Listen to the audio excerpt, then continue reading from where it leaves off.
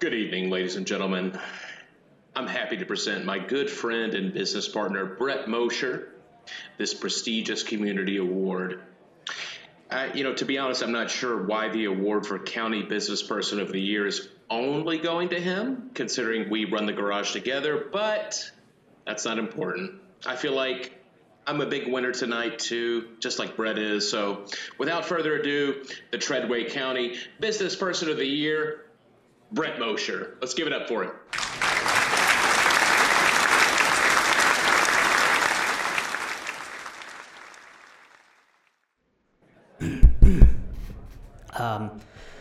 Thank you, Travis. I've prepared some notes.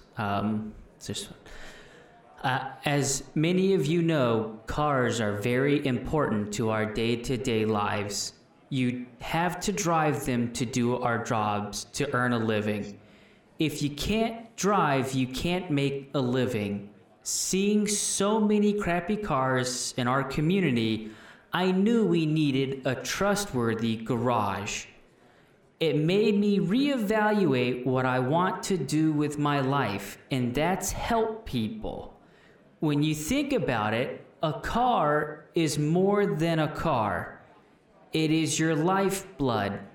We at the Hollywood Chop Shop aren't doctors, but we want to save your life. Sure, this award is nice, but this garage, is it everything it could be? No, this is just the start. I want this garage and this community to reach its true potential. That is why, as County Business Person of the Year, I will do my best to bring you a full review of the 1999 film Election. Thank you.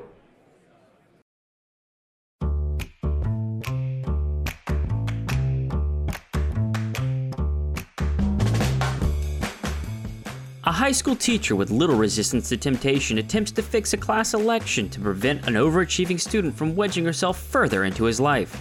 Jim McAllister, fearing he will befall the same fate as his best friend and former teacher, sets a plan in motion to prevent Tracy Flick from becoming the next class president and seducing him into betraying what ethics he has left.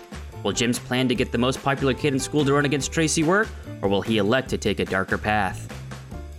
Hello, we are your Cinemechanics, Brett Mosher and Travis Santana, and we welcome you to the review of Election. All right, Travis, give me your diagnostic. What was your initial thoughts of the hit? And I do say hit, knowing it is a box office flop, 1999 Election. Well, first, before I really get into the review, I would just like to commend you for your introduction of this film. It was fantastic. I was very curious about what I would think about this movie and the directions we would go, because this is one that I saw when it was relatively new, and I thought it was great. It was subversive. I think it was a star-making turn for Reese Witherspoon. I don't know if I had saw her in anything prior to this movie, but I thought it was excellent. I thought there's a lot to talk about, but just as a subversive view of politics, using high school as the backdrop, I thought this was a very fun movie. What about you? Yes, no, I really, really enjoyed this movie. So I was not quite sure. I guess with most movies that I have no background in, or I've never seen a trailer, I'm not exactly sure what I'm getting into. You could kind of prime me that, it's kind of a dry, dark comedy, which I'm a huge fan of that genre. I thought that it makes you laugh in all the right places. The acting I thought was great. I did have a couple beefs with the movie. Nothing too major. I did think it was very enjoyable. And then, like I said, we'll get into it. Overall, enjoyed the movie. But we can, kind of jump into what we loved and didn't necessarily like about it. Very quickly, let me ask you, because I think it's important to ask. So this was your first time seeing the movie? This is my first time seeing it. And I'll say this, I don't know if it's because, as we're talking about the trilogy and all that, The Faculty came out a year before this movie, and I got to watch an HD version of it, I guess. I did not get to watch an HD version of this, and it's crazy how much it looks older than The Faculty, even though it was released a year later. Like, it looks aged. I don't know when film changed and got, like, better, but I just know in 99, it still looked like a movie from 1999, you know? Well, just for posterity, where did you watch this movie? At home. Well, no, I know that, but what streaming service did you utilize? Amazon Prime. And you still, the transfer for you was inferior to The Faculty? Oh, yeah, no, The Faculty looked much better. Interesting, because I would go the complete opposite way, but... Here's the thing, I had to pay to rent The Faculty, and there was an HD version. I got to watch the Election for free, and I don't know if that's the difference. It's because, Amazon Prime didn't offer the HD version for free. Interesting. Well, let's not get too into the weeds of the HD quality through various streaming services. I think there was a lot to love about this movie, and I think I touched on it at the beginning. The first thing, really, for me, and it's hard for me to debate. I don't think anyone would have a debate, but God, Reese Witherspoon, you could just tell that she's a star. Yes. Because, she's acting opposite Matthew Broderick, and of course, by definition, this is a movie where she's playing the student and he's a teacher, so it's easy to, especially with Matthew Broderick being, I wouldn't say a great actor, but he's a name actor, Ferris Bueller, of course, the whole school element, but Reese Witherspoon just... in a role that could easily go sideways because you're trying to portray a high school student that's the equal of this teacher, Reese Witherspoon does that in spades. That's my favorite part of the movie in general. It's just you can tell that she's going to be a great actress. She is, she's a great actress and all that. I don't know if the casting was necessarily right for her because I did some research on this movie and the book that it was based on and what her character was supposed to be. I don't know if it's just my preconceived notion of who Reese Witherspoon is and the roles that I associate her with. She did not come off as conniving or manipulative to me in this movie at all. Wow, interesting. No, I didn't. Okay. I did not think she was. Here's one of my issues is. And this is one of my issues with the movie, is the whole point is that she's supposed to be a manipulative person. Matthew Broderick's character accuses her of cheating and all this, but the only evidence of her cheating in the entire thing is when she ripped all the posters down and she had to dispose of them. But even that was not an act of, to me, like spite or malice. That was like she was in a fit of rage. She had been worked up based on the fact that she was basically going to win the election. She realized that Mr. M... basically sat there and is trying to get, somebody to run against her so that she'll lose, and she feels like she's slighted. She basically loses her cool, tears her own poster on accident, and then goes basically berserk, and then afterward realizes what she's done. And that's why I'm supposed to believe that she's cheating and manipulative in the movie. I'm like, I didn't get that. That wasn't... If you're going to accuse somebody of being a cheater and being very, manipulative, I expect more than just, when she did lash out and tear down the posters, she disposed of them. And I don't know if it's because this is in a high school setting, so what is the worst she could do? But I'm like, it wasn't like she tried to fix the election. She didn't try and throw ballots in. If anything, she was nosy and tried to find out if she won ahead of time. But, at no point did she ever try and fix the election or anything like that. So I just... Yeah. Well, interesting, because it sounds to me like you're not completely believing Reese Witherspoon as Tracy Flick as the manipulative person that would try to steal this election. And I don't know that I ever thought about it, and we can talk about that. But it's interesting because it makes me raise a question that I had when I was watching the movie, which by complete opposite, to contrast Matthew Broderick's character as Mr. McAllister, the whole reason he's brought down, and spoilers for this movie, but the reason he's brought down is because you see him cleaning out the staff refrigerator, and he throws out some Chinese that misses the trash can and lands on the floor, and the janitor is very displeased with this. So that's fine if that's the reason that brings him down, but literally probably a minute or less, we see him after he talks to Tracy, he picks up a piece of trash that he did not put on the floor and puts it in the trash can.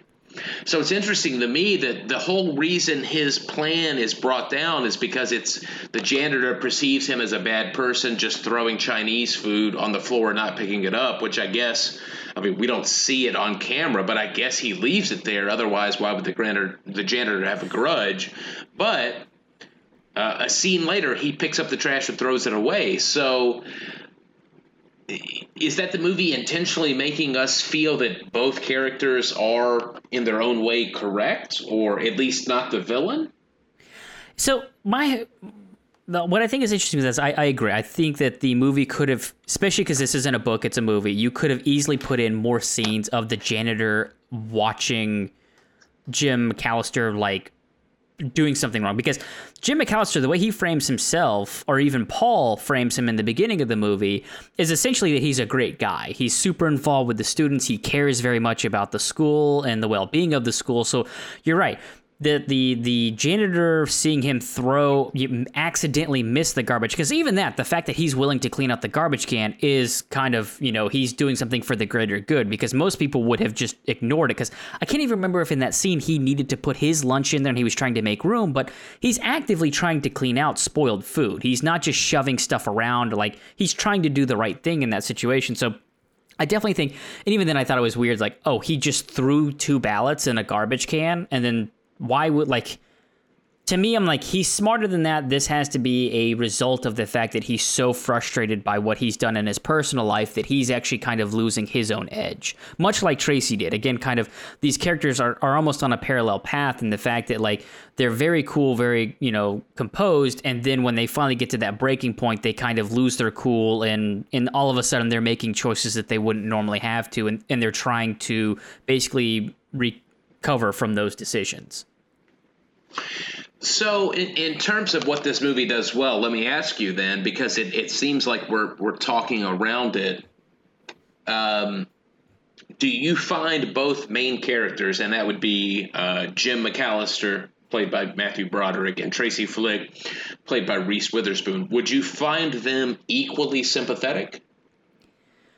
If I'm completely honest, I was far more sympathetic with Tracy than I was Jim McAllister. I think my problem with Jim McAllister is that Jim McAllister was not self-aware of himself in the situations. And this is one of the notes I had down here. It's like, what I really did love about this movie is it's almost written like an essay, in the sense that the movie kind of starts off with, in the classroom, about the whole discussion about what ethics and morals are. And basically, what's the difference? Well, the ethics is kind of like, those are, from a society standpoint, these are kind of like not the guidelines, but like these are the rules of engagement. So, and then morals are kind of like your own guide and stuff like that. So the best way I can kind of frame it is, and why I kind of like the way it's done this way, is like, morally, Jim did not have a problem cheating on his wife. Ethically, he had a problem with the idea of sleeping with a student. So the idea of cheating wasn't the issue, because morally he was corrupt in that, but ethically, from a society standpoint, he knew having a relationship with an underage student was an issue. So like, that's kind of the issue. That's the difference between the moral and the ethics in this movie, because Jim's whole problem, basically from the beginning, is that he's not very good at temptation, right? Apples are constantly brought up throughout the movie, which I assume is, the whole thing with Adam and Eve, the temptation of the apple. So he's not very good with temptation. Ultimately, he winds up realizing that he's going to possibly go down the same path as his best friend, who wound up having a relationship with Tracy, and therefore his whole life will be ruined. So that's really what sets the entire thing, the movie in motion, is Matthew Broderick's character, Mr. McAllister, being like, I can't have Tracy being class president because she'll be around me more, and ultimately I'm going to sleep with her and it's going to destroy my life. Would you agree that that's the framework of the movie, is that he feels being that close to her, it's inevitable that they're going to have a relationship? Yes. What's the friend's name in this movie? Do you know offhand? Offhand, no, but I can tell you it's Dave Novanti. Novanti, because I'm looking at the IMDb Dave. page. There Dave, you go. There we go, Dave. Yeah.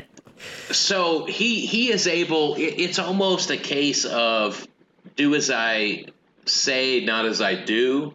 He's able to be the moral authority regarding Dave when he tells him, "Hey, you should not be doing this with Tracy." But when the opportunity presents itself to him, he knows, to your point, he cannot resist. So he's almost trying to head it off at the pass because it's easy for him to preach to his friend, but he knows that if that situation presents itself to him, he's not going to be able to resist. And I feel like that's true to life. I feel like many times it's easy to give the advice to someone you know as long as you don't have to follow that advice. Mm-hmm. Well, and even then, just Jim's character as a whole, like the idea that he cheats on his wife with his best friend's ex-wife who is getting a divorce because he watched that whole dynamic to me is interesting. Is like you're watching your best friend cheated on his wife, which basically destroyed his life, and then you're actively trying to now sleep with that woman, knowing what she just went through. And like, I honestly didn't expect that to Linda to fall to his kind of seduction or like for his advances. Just because of that, I'm like, oh, Linda's like, I mean, I know that I don't, damaged is not the right word. And I'm glad I didn't just say that, but like she's going through issues because her husband basically slept with an underage girl and all that. And, Jim has inserted himself into that and is now trying to take advantage of that situation. I'm like, I was surprised that they took it down that path where Linda actually did sleep with him, but then immediately regrets the decision and comes clean. Like, and that to me is really where his whole life falls apart, is once Linda basically tells his wife, because then the bee sting was weird when he gets stung in the eye. I wasn't quite sure thematically or, metaphorically what that was all supposed to be about, but oh, I think I have an idea about that. I mean, I wasn't sure if it's so on the nose as like, again, it was because they were circling an apple tree. I'm like, is it because he fell for temptation, so now he's being punished? I just thought that there would be more to it than that, if that was what they were going for with the bee sting, him having an actual physical representation of his infidelity. Well, I felt like it was just an easy way to make him look monstrous. His behavior is monstrous. I mean, you pointed it out by your description. He is literally taking advantage of a situation to cheat with this woman, and the only reason she's vulnerable is because her husband has already cheated. So he is just taking advantage of that, and that's monstrous. So to me, to make him look ugly with the bee sting makes sense, even if that is obvious. Yeah, and even to go back to the whole thing about him not being self-aware of the whole thing, like, he feels that she came on to him. It's just, you kissed me, you hugged me, you're the one who started this, when they actually have sex. And I'm just like, no, you've been not only hinting at this, but like, you've been trying to do this. Like, this has been your objective. And then once you achieved your objective, you wanted to place the blame back on her. She's the one who made an advance on you. It's like, you placed the joke with the whole, like, should we get a hotel type thing. And even because, again, when she makes that, not a joke. No, which wasn't a joke at all. And when she says, that's not funny. And I'm like, oh, like, and that's why, again, why I was surprised when him and Linda actually do hook up, is I'm like, oh, everything in this points at like she is not about this, and he was basically going to have to back off from there. But yeah, it's like I said, I did not find him, I definitely didn't find him as a relatable character, but I did not sympathize with him or his situation at all. Well, I'm glad that you brought up being able to sympathize with him as a character, because I think he calls it out again. His friend, I'm sorry, what is it? Novotny? Dave Novotny? Yeah. He's willing to, or at least is aware enough to prescribe the diagnosis basically of, hey, Dave's the kind of guy who got into teaching because he didn't want to leave high school, which I mean, I don't know about you. There's been times where I've looked at my old high school and who's teaching now, and there are people that I went to high school with that are now teachers, and I think to myself, wow, academically, it doesn't seem that they would have an interest in being a teacher, but the phenomenon of I don't want to leave high school, so let me continue to teach is very real, I feel like. But it seems like Jim McAllister in his mind is above that. But really, when it comes down to it, he's willing to have a relationship and cheat. His moral failings for him is as long as you don't have sex with the student, you're morally just. Even though he's willing to interject himself in high school dealings with Tracy Flick, just in a different way. He's not going to have sex with her, but he's going to sabotage her election, which he's no different than his friend in that regard. He's still willing to throw away his life by interjecting himself into high school affairs. Right. And again, it goes back to Echo. I really feel like the movie is about Jim has no morals. He's not a moral character. He does have ethics in the sense that he understands socially what he should and shouldn't do, and therefore his ends justify his means. Because again, morally, he can do whatever it takes as long as ethically he can justify it. And it all rolls back into I appreciate, and I know it's very on the nose, but I do like when a movie basically it was almost written like an essay. It sets itself up. This to me is what the movie is essentially about, is the ethical and moral dilemma of what's going on, and then watching the outcome of those decisions, even to the point of like the moral and ethical dilemma of was it Trish? Is that the sister, Paul's sister? I know Paul's sister. I don't know if that's the name, but yes, go ahead. But yeah, Paul's sister, Tammy. Sorry, there's so many fucking T names in this name. So Tammy feels betrayed, so she betrays her brother, and then Tammy's ex-lover winds up getting with the brother to get back. And I'm like, it winds up being this weird, convoluted, like everyone's trying to get back at each other, and again, everyone being essentially morally corrupt, and then realizing ethically what is right and wrong. It's like I said, I really appreciate the movie kind of is circling around that and just, staying true to the message that they're going with. Another thing, just to kind of change subjects here, that I legitimately loved about this movie is I love the use of good theme music. And I mean not theme music like Knight Rider had a theme song. I mean like when thematically, like when two characters share a scene together, every time they share a scene, it's the same music. Or like every time that Tracy got infuriated, loses her mind, it's the same song. I know it, again, it goes back to, it's like when you're treating the audience like, okay, we're going to let you know, but when it's done right, it doesn't feel like I'm being talked down to, like I'm a 5-year-old and I don't understand what's happening. I feel like it's actually adding to the character in the movie. And like I said, the repetition of it where like that comes up, and I'm like, I absolutely love, and they did it with multiple characters and multiple situations to the movie. Tracy's being by far my favorite, that, like whenever she lost her mind, I really did love every time something like that happened, or I caught the music in the background of an interaction. It legitimately made me smile, just because I'm like, oh, I really enjoy, like, again, they're setting up all of these characters have very defined interactions with one another, to the point where they've actually defined the music that's in the background when these interactions happen. Well, I do want to focus on other characters, the dynamic other than Jim McAllister and Tracy. But just one last touch. You should think on paper, and we know if it were real life, the teacher has a significant advantage in terms of influence. That's why teacher-student relationships, that's why, number one, they're illegal, and number two, they're very problematic. Because the power dynamic is just not there. But the scenes with Tracy, to your point, the musical cue that they use, and I'm going to go ahead and butcher it, and I'm just going to make this sound as you did, just we're in the same boat,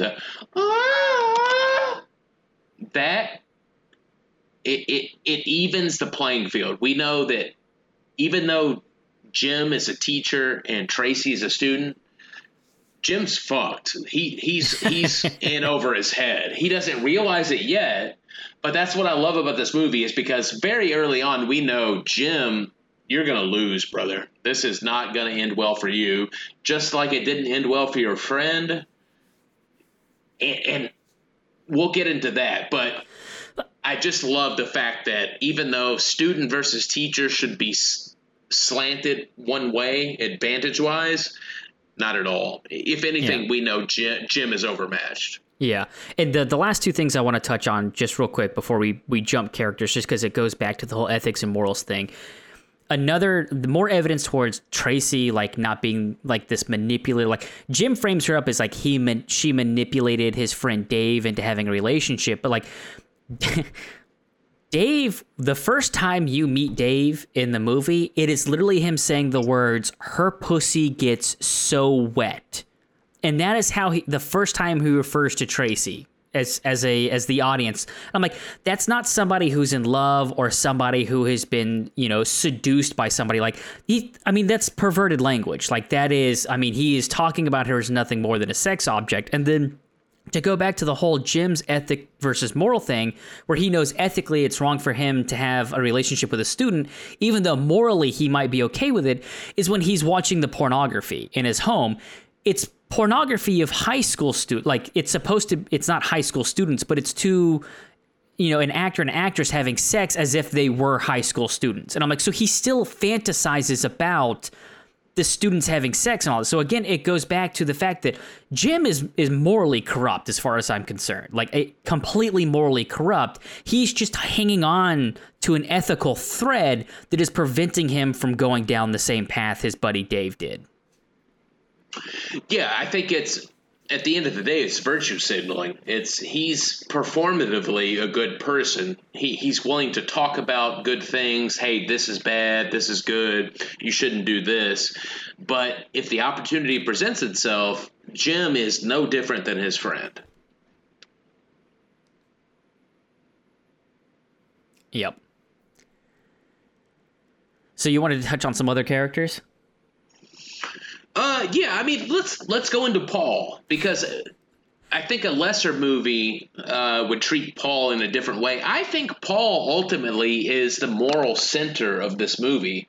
I don't think Paul, I would say, he's the one character, the moral just. I don't think he's the moral center. I think he's on the opposite side of Jim. Let me ask you this. I don't think Paul has any sort of ill intentions. None in fact, whatsoever. He might not have any intentions, which, obviously Paul is played for a dumb character, but is he supposed to be playing Keanu Reeves?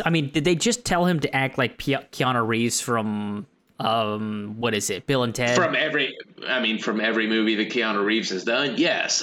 There's a reason that Chris Klein's career did not take off. It's because Keanu Reeves is still acting. Yeah. So every role that Keanu Reeves could have done that Chris Klein could have done, Keanu's like, no, I'm still acting. But this is the one example where I feel like his performance, as it were, Paul is.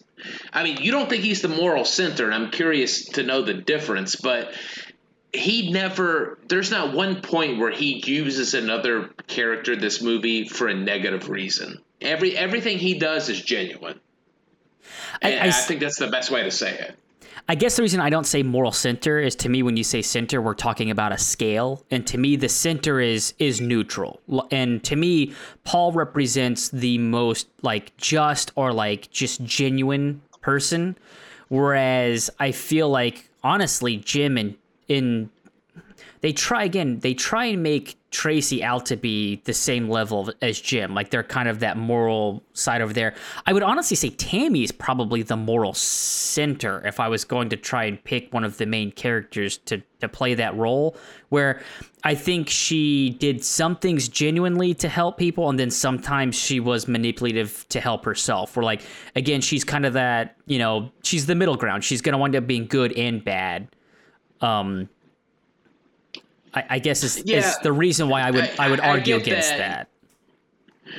I can see where Tammy is the center in the sense that she makes decisions. good or bad. Paul, he's completely a pawn on the chessboard. He's only moved around the board. Like, I believe he is a good person, but he's under the control of everyone else at all times. Mm-hmm. Which, politically speaking, raises some good questions where, is that the perfect candidate? If you're talking about the Manchurian candidate, Paul would be the answer because he would score well on, polls, surveys, but at the end of the day, he's an empty vessel, which you can control. And I guess that's why this movie, it's informative in terms of politics.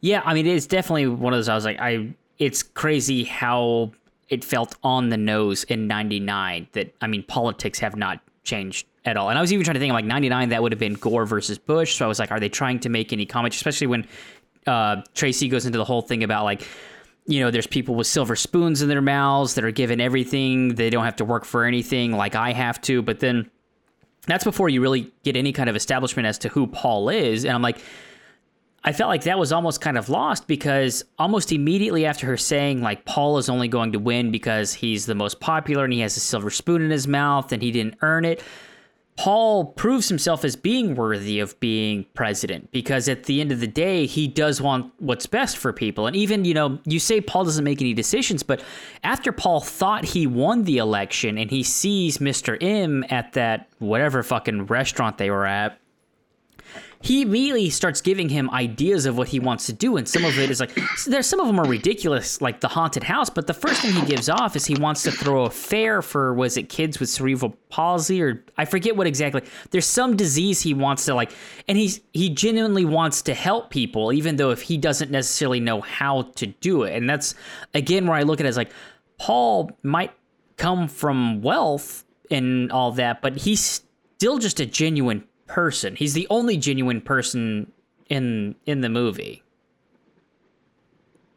Oh, 100%. Again, I think if you're going to like a character from this movie, I think it's Paul. But it's just interesting to think about how you can easily see, even to the high school level, if he were to be elected, how he would be controlled by outside parties, outside influences. Mm. Paul is not his own person. No. Even if he wins, it's because there's a hand, not to get too graphic, there's a hand inside of him, and he's a puppet. That's it. Yeah, absolutely. I mean, if we're going to talk about favorite, I mean, honestly, my favorite character in the movie, well, let's see, who do you think my favorite character in this film was? Knowing me, we have history, Travis. Who do you think is the character I probably related to or appreciated the most? Oh, I mean, in my opinion, it's Tammy. Just go ahead and burn it down. Yeah, that would definitely. Tammy was like, when she gets up there and does that speech where she's like, who gives a fuck about any of this? I'm like, oh, Tammy's my girl. And then not only that, Tammy's playing her own fucking game. Like when she goes and she confesses to taking the posters down, I was like, okay, where is this going? Like, what is her motivation? And then when as soon as the parents are like, we're going to send you to that other school, I'm like, oh, this was her game the whole time. Her whole plan was just to get she did not want to be in the school anymore. She had her own ulterior motive and she was playing her own game using everyone else's chessboard. Like, I absolutely loved Tammy, and even where Tammy wound up in the movie, I really appreciated. Oh, absolutely. I remember as a high school student getting in trouble, and you're telling me that the punishment is I don't have to go to class. I just get to sit in a room. Now, that was in-school suspension, but even in-school suspension, hey, I'll just catch up on my work and listen to my headphones. It's great. You're telling me out-of-school suspension? Just don't come to school? Just, hey, it's Tuesday. Go ahead and figure out what you want to do with your day other than go to school. So, yeah, Tammy had her own agenda, and she was playing the system from the beginning. Yep. Now, let me ask you, though. I think to this point we've praised this movie. Is there anything? Do you think this movie failed on any level? Yes, very much so. my biggest complaint, and I'm interested to hear what you say about this, not to bring up a previous trilogy that we did, but with your complaints with Southpaw, I felt that this movie, there was little to no character development in this movie. And that was my biggest complaint, is when you get to the end of the movie, I don't feel like any of the characters learned anything, aside from Tammy. I don't feel like any of the characters learned anything, grew, changed, were punished for what they did. Everyone got essentially what they wanted at the end of the movie. No one was left holding the bag, except for maybe Dave. And honestly, Dave might be happy where he's at, because maybe he's moved along because now he's working at the hardware store. But ultimately, and what's interesting with it is, I looked that up. Did you know there was actually an alternate ending that was not used for this movie? I did not know that. I disagree with your thesis in general, but let me hear what the alternate ending was first. So the alternate ending was faithful to the book and how the book ended. And in the alternate ending, Jim stays in Omaha, and he is hired as a used car salesman by one of his former students instead of moving to New York.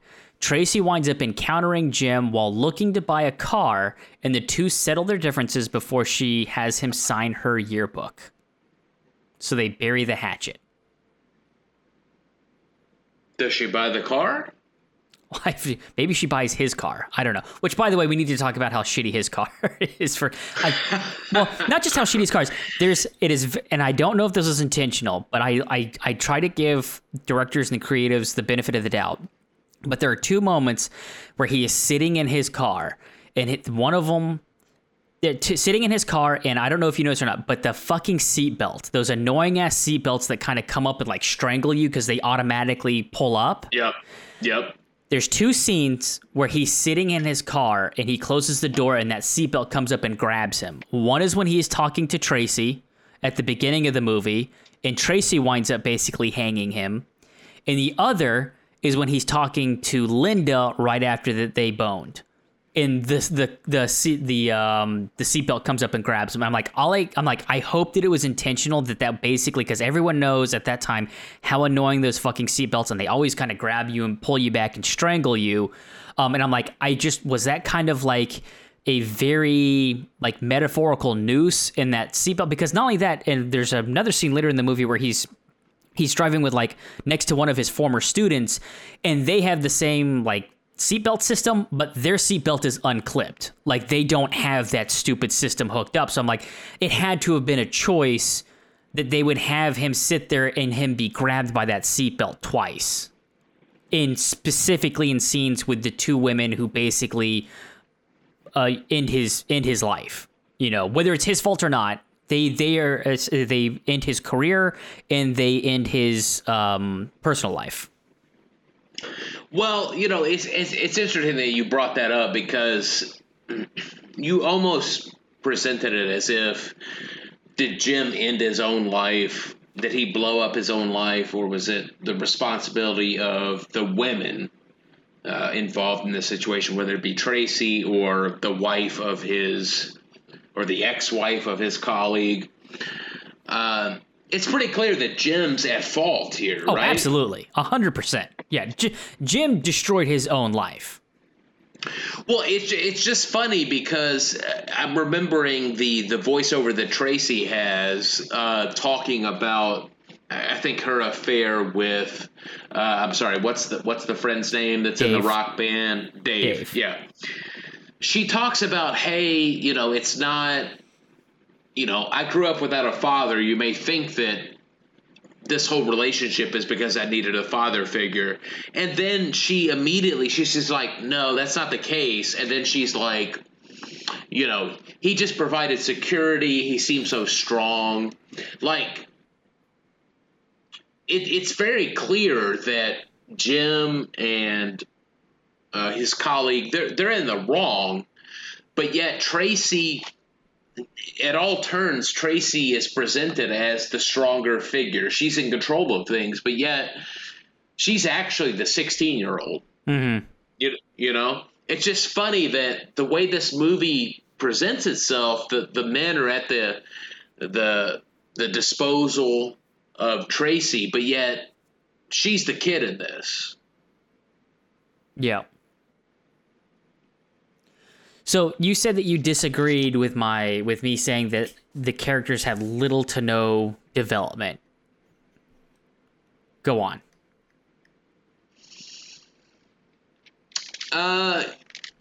You're right in that sense, because I feel like I don't disagree with that element, but the thing is, everybody is set to their natural trajectory. Tracy is somebody who is vying to win the high school presidency. It makes sense that ultimately she's, I mean, what would you say? She's a cabinet member, at least, of a senator or a congressman? Yes. She's in politics. She's made it into politics. Yes. Everybody in this movie reaches their natural progression. I feel like Jim McAllister is all he can ever hope to be and aspire to be is an educator. And that's why by the end of this movie, he's a tour guide basically in a museum, because that's all he can do. He doesn't create anything new for himself. He's just, I'll present this. And then I don't know where does the Jim's colleague, where does he end up at the end of this movie? Dave is basically like working in some kind of like small convenience store, like putting price tags on items. So Dave crumbles. Dave doesn't like rebound or wind up doing anything else. So where do you talk about that? Where do you put the hierarchy? So Tracy Flick is moving up the political ladder. Jim McAllister he's still an educator. He's still presenting things. And then his colleague is, like you said, working in a fucking hardware store. Do you think there's any sort of commentary on people's role in society there? No, if I'm completely honest, knowing that there was an alternate ending that was made for this and it followed the book, I feel like this was a result of test audiences wanting like a positive story for everybody. Because despite Matthew Broderick being a piece of shit in this movie, Matthew Broderick is kind of like that innocent, charming, like a lot of people still probably associate him with Ferris Bueller. Like he's not aggressive in any way. He's kind of, soft. So it's one of those things where I'm sure people didn't want to see him get completely fucked over, even though it's his own fault. So I just feel like at the end of the day, they wound up scrapping what could have been like a really, I don't want to say positive story if somebody had to be fucked over, but like a good story. And again, going back to a message about the whole thing to kind of appease audiences. Because again, it winds up being like Matthew Broderick always wanted to be an educator. So now he is an educator. He's in a large city. He's talking about how good it is. He's in another relationship. Like everything he says makes it sound like he's doing great. But it was all a result of because he completely fucked everything up on his own. Like Dave, even if you want to go back and be like, well, Dave didn't wind up getting, anything positive. Like they already established that Dave didn't know what the fuck he was doing in his life. Like he was in high school because he didn't want to leave high school. So who's to say that what Dave's doing now in the hardware store is bad? I mean, Tammy got everything she wanted, which she deserved because Tammy's the best. And then even, Paul wound up like doing well as well. Like just nobody took it in the shorts, despite the fact that we were led to believe that what many people were doing in this movie was wrong. Again, going back to the moral and ethics, like morally, ethically, what they did was wrong. But at the end of the day, everything came out in the wash. And I guess that's kind of my issue with the movies. I'm like, at the end of the day, what was the message of this movie? If, it doesn't matter what you do at the end of the day, you'll probably wind up on top. Yeah, I think that's the best way to put it is morally, I don't know who we're supposed to side with. I can name a lot of characters that we should side against that seem to be morally reprehensible.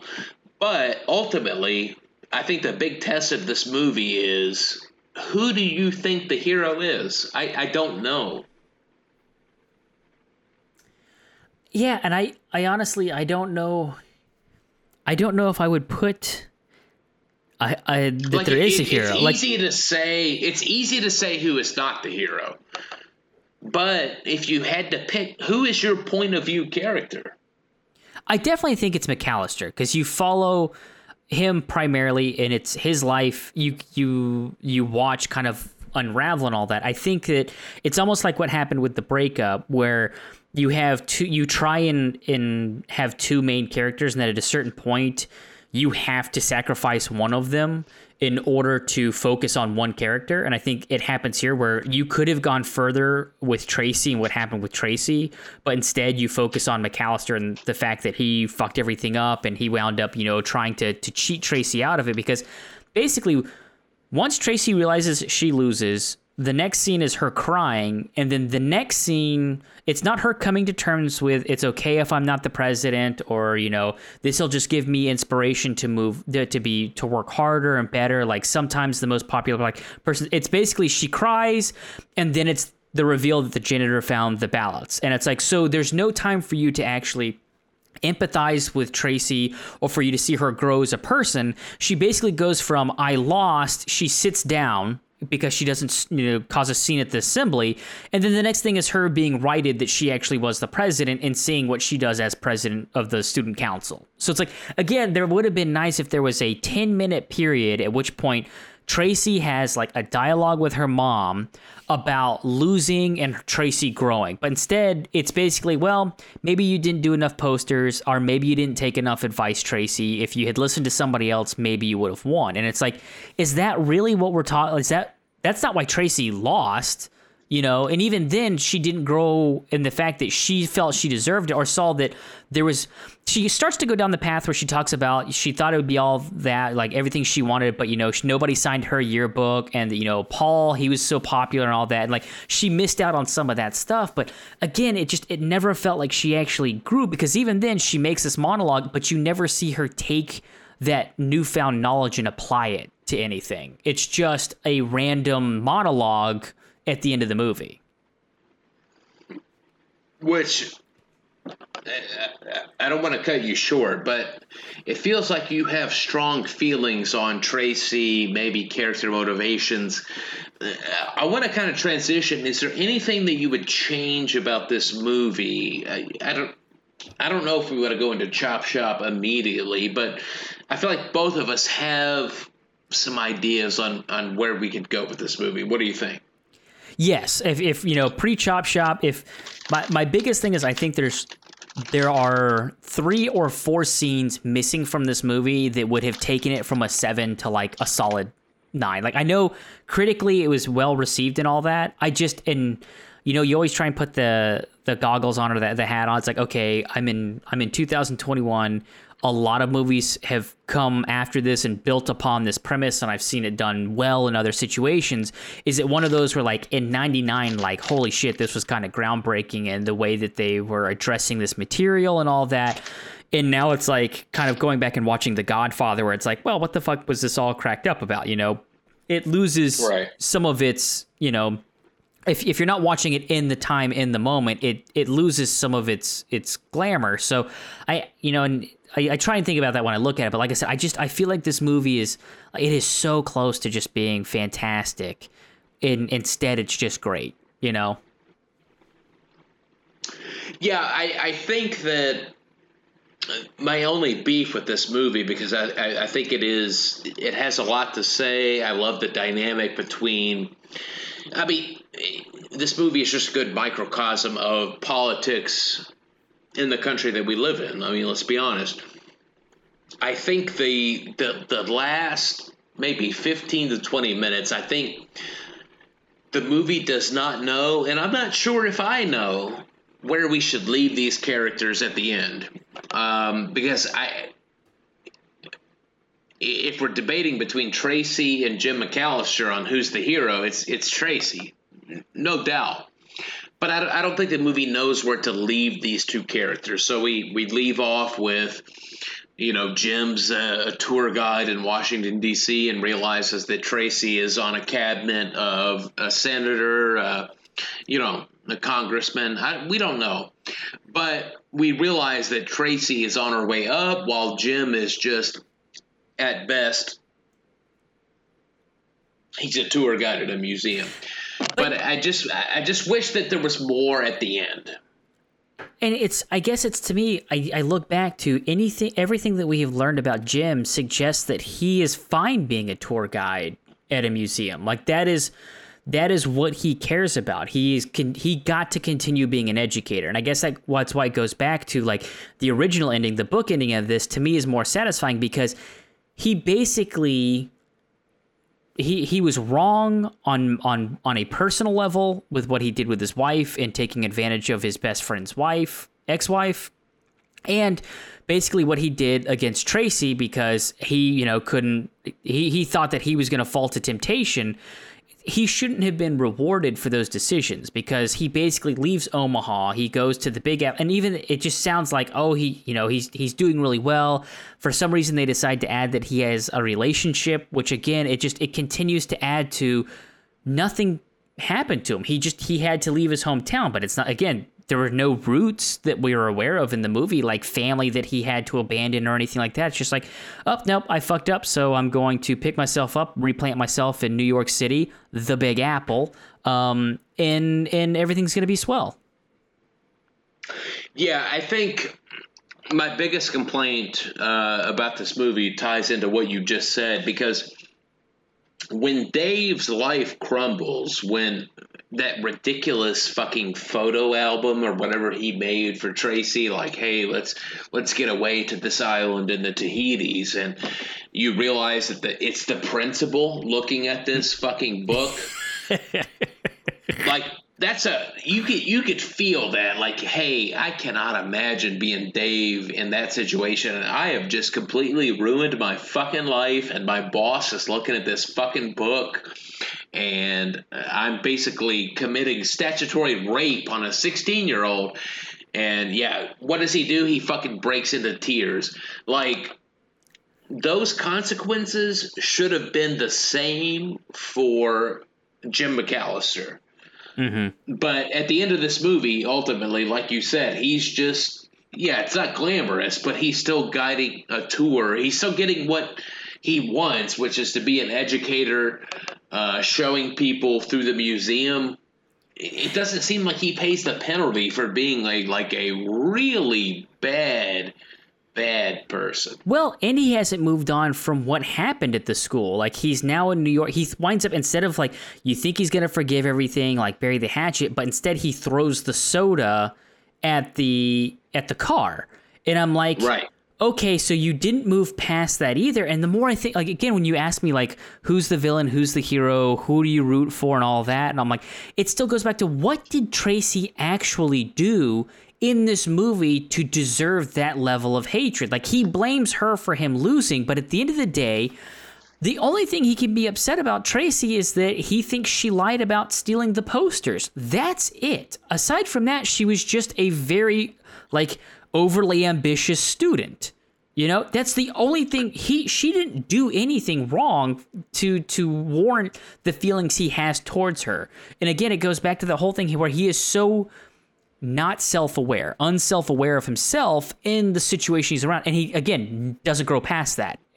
And that's again where it goes to the thing where, like, he doesn't grow as a character because he throws the Pepsi. Exactly. Ultimately, at the end of the day, it's clear who you should side with in this movie, but I'm not sure that the director believes that. Mm-hmm.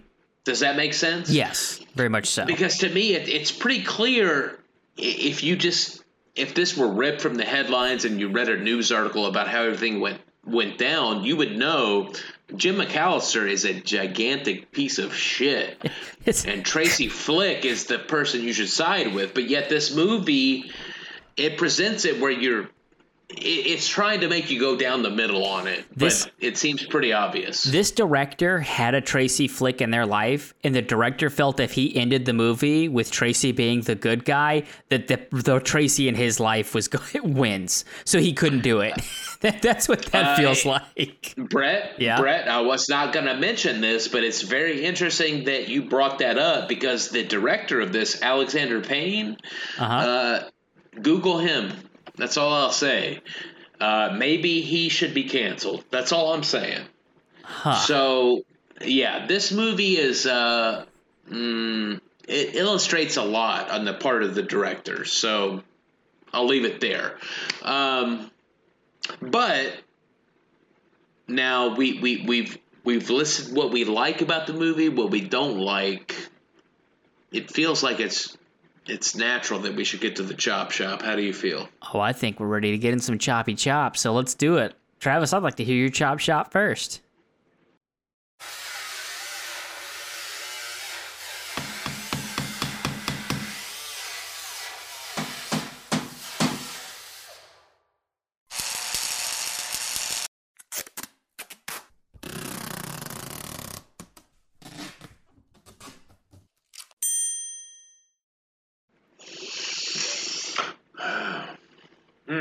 That's a lot of pressure, Brett, but I do have some thoughts. I do have some thoughts. All right. So let's think about Paul Meltzer. Okay. All right. It doesn't roll off the tongue. That name does not roll off the tongue. Paul Meltzer. It doesn't quite have the ring of, say, a Jason Bourne. But let's just say that it does, because, I mean, Jason Bourne is just a boring white man name, and so is Paul Meltzer. Mm-hmm. And I like the Jason Bourne franchise. I don't know how you feel about it. The Bourne Identity, the Bourne Supremacy. I'm a big fan of the Bourne franchise, if I'm honest, Travis. I enjoy it as well. And I'm thinking, though, Jason Bourne, he doesn't seem to be the most with it guy. You know, he's not. He didn't get a perfect 36 on his ACT. Let's just say that. Mm-mm. So instead of Jason Bourne, we got Paul Meltzer. And Paul Meltzer goes rogue out there. He's a government agent, and he kind of breaks away. Who are we going to fucking find to try to get into the mind of Paul Meltzer? Well, it's Tracy Flick. So we have a Jason Bourne type espionage film, but who can get into the mind of the guy who betrayed, quote unquote, betrayed the government? Paul Meltzer, he's out there. Well, there was this girl named Tracy Flick, and she ran against him for high school president. She's the only person that's ever gone toe to toe with Paul Meltzer this way, you know. Okay. So we've got a lot of scenes of people in fucking boardrooms, and there's a lot of phones and a lot of headsets, and it's like, hey, son of a bitch, goddamn, that's Paul Meltzer. How are we gonna stop Paul Meltzer? Hey, call Tracy Flick. Tracy Flick's in the command center. She got her headset on. It's a globe-trotting espionage thriller with Tracy Flick trying to hunt down Paul Meltzer. Okay. I love this. She couldn't beat him in high school, but maybe she can track him down for the government now. I love where this is going, Travis. All right. I'm going to tack on if you can. If you'll allow me, I want to tack on a little bit. I want to see if I can take this. Please, Don Simpson, Jerry Bruckheimer. Okay, here we go. It's collaboration. We're in the pitch. We're in the pitch room right now. All right. I love where this is going, Travis. I'm thinking at a certain point, third act of the movie, Tracy, she locates Mr. Meltzer, all right? Finds out she's captured him, right? She's bested the Meltz man. And as she is trying, she's trying to, why, Paul? Why would you do this? Why would you betray?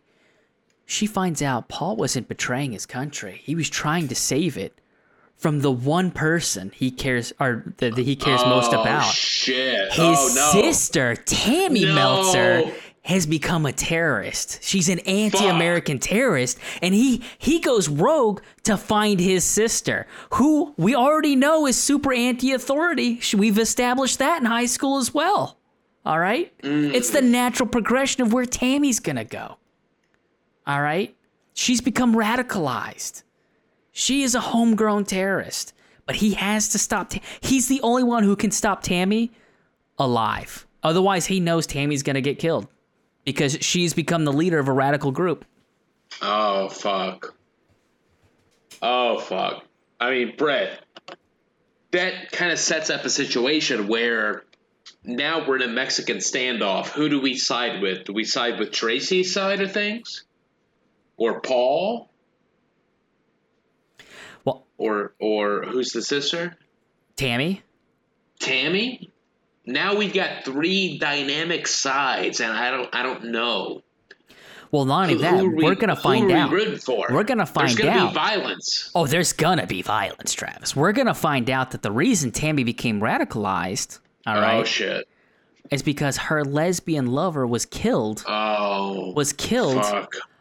by an anti-gay protest. And because she feels that the government did nothing to step in and save her lover, that's how she becomes radicalized. Now we're going to get into the true politics, all right? We're getting into real politics, and you don't know who to side with now. Everyone is justified in their actions and their beliefs. Now we're in a real pickle. Everybody's got their flashback, their powerful flashback, where you understand this is what's in it for Paul, you know? Mm-hmm. He was a jock, but he had a terrible skiing accident. It means more, yeah. Oh. Now that family means everything to Paul. Everything, you know? He has to save his sister. And as he's gotten older, he's beginning to understand, because he's a little dense. He doesn't know what the fuck's going on. He begins to understand what Tammy went through, you know, especially with their parents. It feels like maybe we're building a Fast and Furious universe, though, with Election, you know, because it's all about family, you know? Mm-hmm. You get an election, re-election, The Big Lie. Yeah, all sorts of election tie-ins. You know, impeachment. You know, oh, impeachment. I like that. I'm digging it. Oh. The second term. Mm-hmm. It feels like, again, maybe we have a better version of this movie than is presented, but I feel like we have the next chapter of this movie. That's what we have. Now, I'm curious. Normally you get into the taglines, the trailers side of things. Were there taglines for this movie? There were, but I was gonna present a little bit of my chop shop and see what you thought about that. You know? Oh, I'm sorry. I thought you were building on my impeccable script. Please. I want to see what you think about mine and see if you can build off of mine now, Travis. All right. Because now that we Bob the Builder. Now that we have an entire franchise we're working with, we're gonna take this movie, all right, Election, but we're gonna look through it through a different lens, all right. We're gonna do the same movie, not a reboot, all right, but just a different lens. So I want to shoot Election as a high school film noir, almost like a Brick, you know, but no drugs. Okay, so it's a film noir set in high school, and basically, I want to keep it with the kids, right? And I want the two investigators to wind up being two kids, maybe like a special counsel, you know, brought in from the student council to figure out what exactly is going on. And basically, every time we have a narration or anything like that, I want that to be an interview style where it cuts back.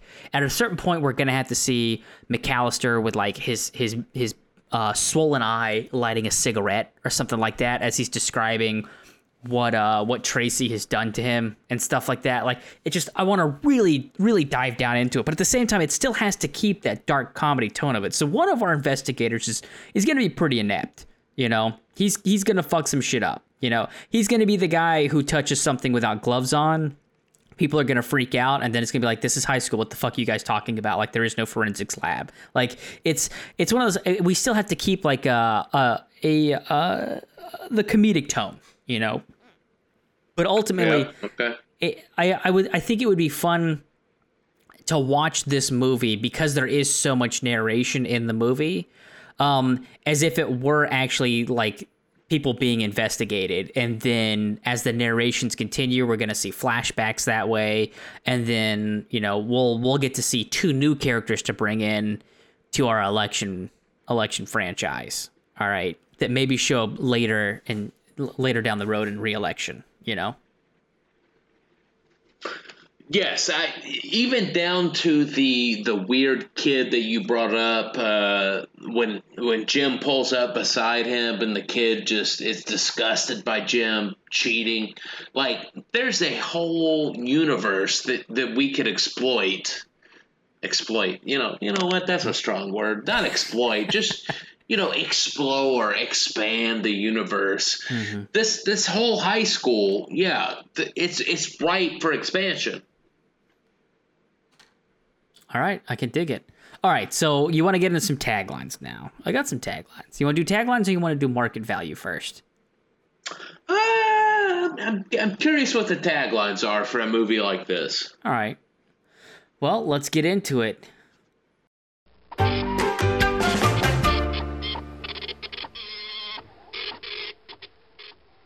We're gonna get you license and registration here. We're gonna get you some taglines. I'm gonna give you 3 taglines, Travis. I need you to tell me which of the 3 taglines came from the movie, the critical hit, 1999 Election. Are you ready? All right. Your first tagline is ethically challenged, morally corrupt. Ooh, I hope that's the tagline. Jesus Christ. Okay, go ahead. Your second tagline is reading, writing, revenge. Ooh. And your third tagline is may the best loser win. Cut that one out. That's not the answer. That's not the answer. I hope. All right, so as in with all of my taglines, there's the real tagline. There is a tagline from a related movie, what I find related in whatever way I choose. And then there is one that I have invented myself.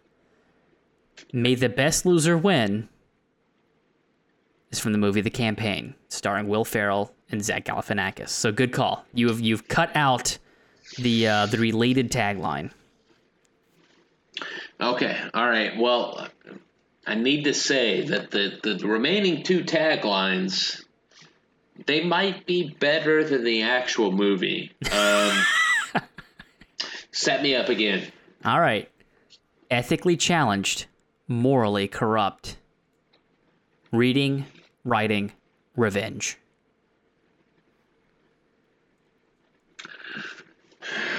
Ooh. I'm gonna eliminate reading, writing, revenge. I don't think that's a tagline. All right, so you think the tagline for election is ethically challenged, morally corrupt? Yes. Sir, that is my tagline. Oh. See, it fits too perfectly. Yours fits too perfectly. Yes, I believe this movie only had 1 tagline, and it was reading, writing, revenge. Yeah, no, that's terrible. Ethics and morals, that should be the central premise of this movie. Ergo, that should be in the tagline, in my opinion. Mm-hmm. Totally agree. So before we close it out, we still have market value. What am I thinking? Yeah, see, you got me all over the place. There is one before we do market value, because we'll close out the show with that. I do want to bring up one of the things that I thought was interesting that I don't think actually. Unfortunately, it was at that time where product placement was going nuts, and I thought it was actually more not philosophical, but like intentional than it really was. So. Tracy has the conversation with Mr. McAllister in his car towards the beginning of the movie where she talks about how Coke is the most popular soft drink brand in the world, but they still spend the most money on advertising. And then right after that is the scene where he is drinking, or he throws a Pepsi out of his car into a dumpster. Again, going back to the fact that he's morally corrupt. He does that. He also pisses on the tree in the woman's front yard. Again, he's a morally corrupt character, which might go to the fact that Matthew Broderick was probably not the right casting for that either. But so there's that, and then later, why? Because he killed a person in a car accident? Is that what you're saying? He's just too soft. You needed somebody with a little bit more grit to him, you know? Fair enough. Proceed. Go ahead. Not because he got away with it. But so right after she does it, the next scene is him dumping his trash into a dumpster, like behind a place, and there's a Pepsi. And I'm like, oh man, this is them establishing that he's already kind of like defies expectation. He's already outside of what Coke is the most popular, but he drinks Pepsi. And then right after that, there's a scene of him walking down the stairs to watch his porno, holding a Pepsi can with the Pepsi label out. And I'm like, oh, no, this is just clearly product placement. And then at the end, he throws the Pepsi cup at the truck. I'm like, nope. I was like, I thought they were trying to be a little bit more poetic with that, and it just wound up being product placement. So I just wanted to bring that up. I mean, which is not product placement that I would want if I'm, CEO of Pepsi, but whatever. That's how they pitch that. It's like, no, you don't understand. Matthew Broderick. We've got Matthew Broderick for this movie Election. He's going to be walking around Pepsi. He's huge. He's huge. Ferris Bueller's Day Off. Everybody loves Matthew Broderick. Did Mousetrap come out at this time? Mousetrap had to have come out before, right?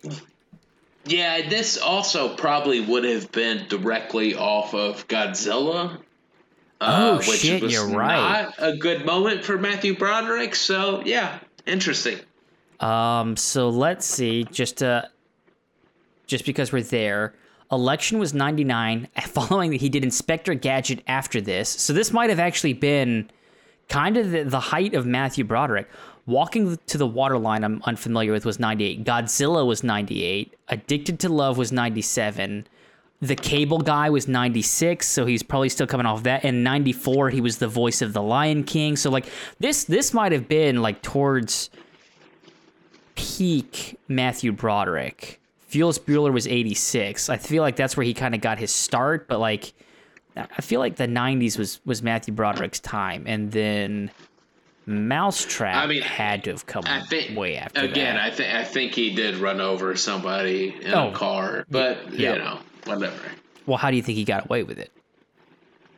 So the box office of this cinematic masterpiece, I assume. I'm not so sure about that. So the budget of this movie. Now this is a weird one, all right? Because looking up the research for this, I got two very different numbers. And when I say two very different numbers, I got between $8.5 million and $25 million. And literally that's how it is listed on some of the sites that I looked at. It is 8.5 to 25. So apparently no one knows how much they actually spent on this fucking movie. But according to Box Office Mojo and IMDb, which I believe are basically the same thing, the budget for the movie was $25 million. It accumulated... worldwide gross was basically $15 million. So it was about $2 million or $10 million in the hole. This was a box office flop. Yeah, I don't find that surprising, but again, I think it's a good movie. I don't think audiences in 1999 were prepared for the complexity of everybody's kind of a piece of shit in this movie. You said, but isn't that the same year that Gladiator came out? Which is probably why this didn't do well, because everybody was watching Gladiator. No, Gladiator was 2000. 99 was a great year in film. I mean, this is the same year as The Matrix, so...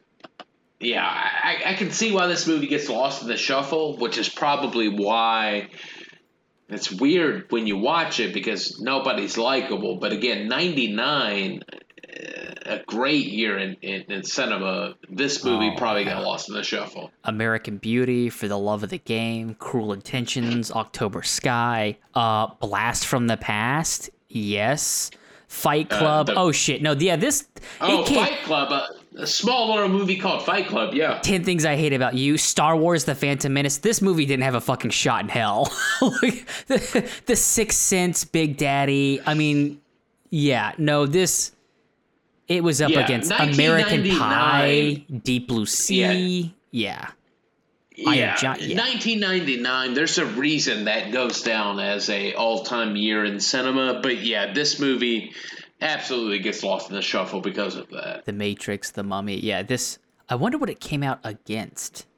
I'll have to look that up another time. But yeah, so, we'll take the show. I think we kind of tipped our hand at the beginning. You know, where do we fall in terms of this movie? Is it something you want to own? Something you want to rent? Is it something worth watching because it's free on Prime right now? Like, where do you land? Where's your recommendation?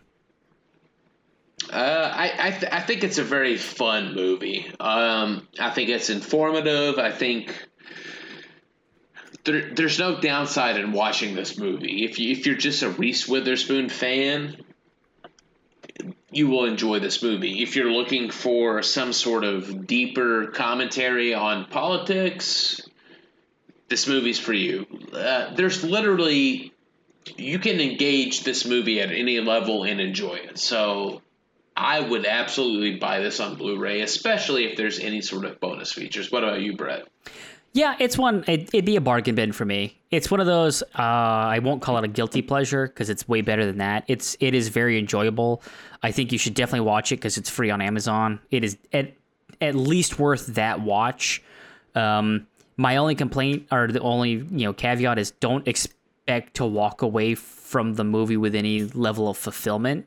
And I think if you know that, if you just take it at face value, it's definitely worth the watch. There's plenty of fun scenes and stuff like that. Like I said, I feel like it is a few scenes short of being, just fantastic. And again, at the end of the day, I think they should have kept the original ending from the book, because I think the ending that they came up with just doesn't make you feel like anything happened in the movie, Yes, I definitely agree. I think there's almost a artistic. No, I like that. No, it's artistic. It's good. Yeah. I'll be sure to edit that part out. But artistically speaking, I think it's a good commentary that, like you said, nobody really wins and nobody really loses, which is kind of politics on the level of our understanding, or the level of just the layman's understanding. So what could be a complaint about the movie is that, hey, the status quo doesn't change. I mean, that's politics. The status quo doesn't change. So in that regard, I've got to approve of this movie. Yep. So there you have it. The seal of approval from both of your local Cinemechanics. So with that, I think we'll give you an opportunity to go and watch the movie yourself. If you have Amazon Prime, which at this point, who doesn't? It is free there. So go ahead and give it a watch. Yeah, I don't understand again why the Treadway County Businessman of the Year went to Brett and not me. I mean, it's a group deal, but hey, congratulations. We'll see you next week.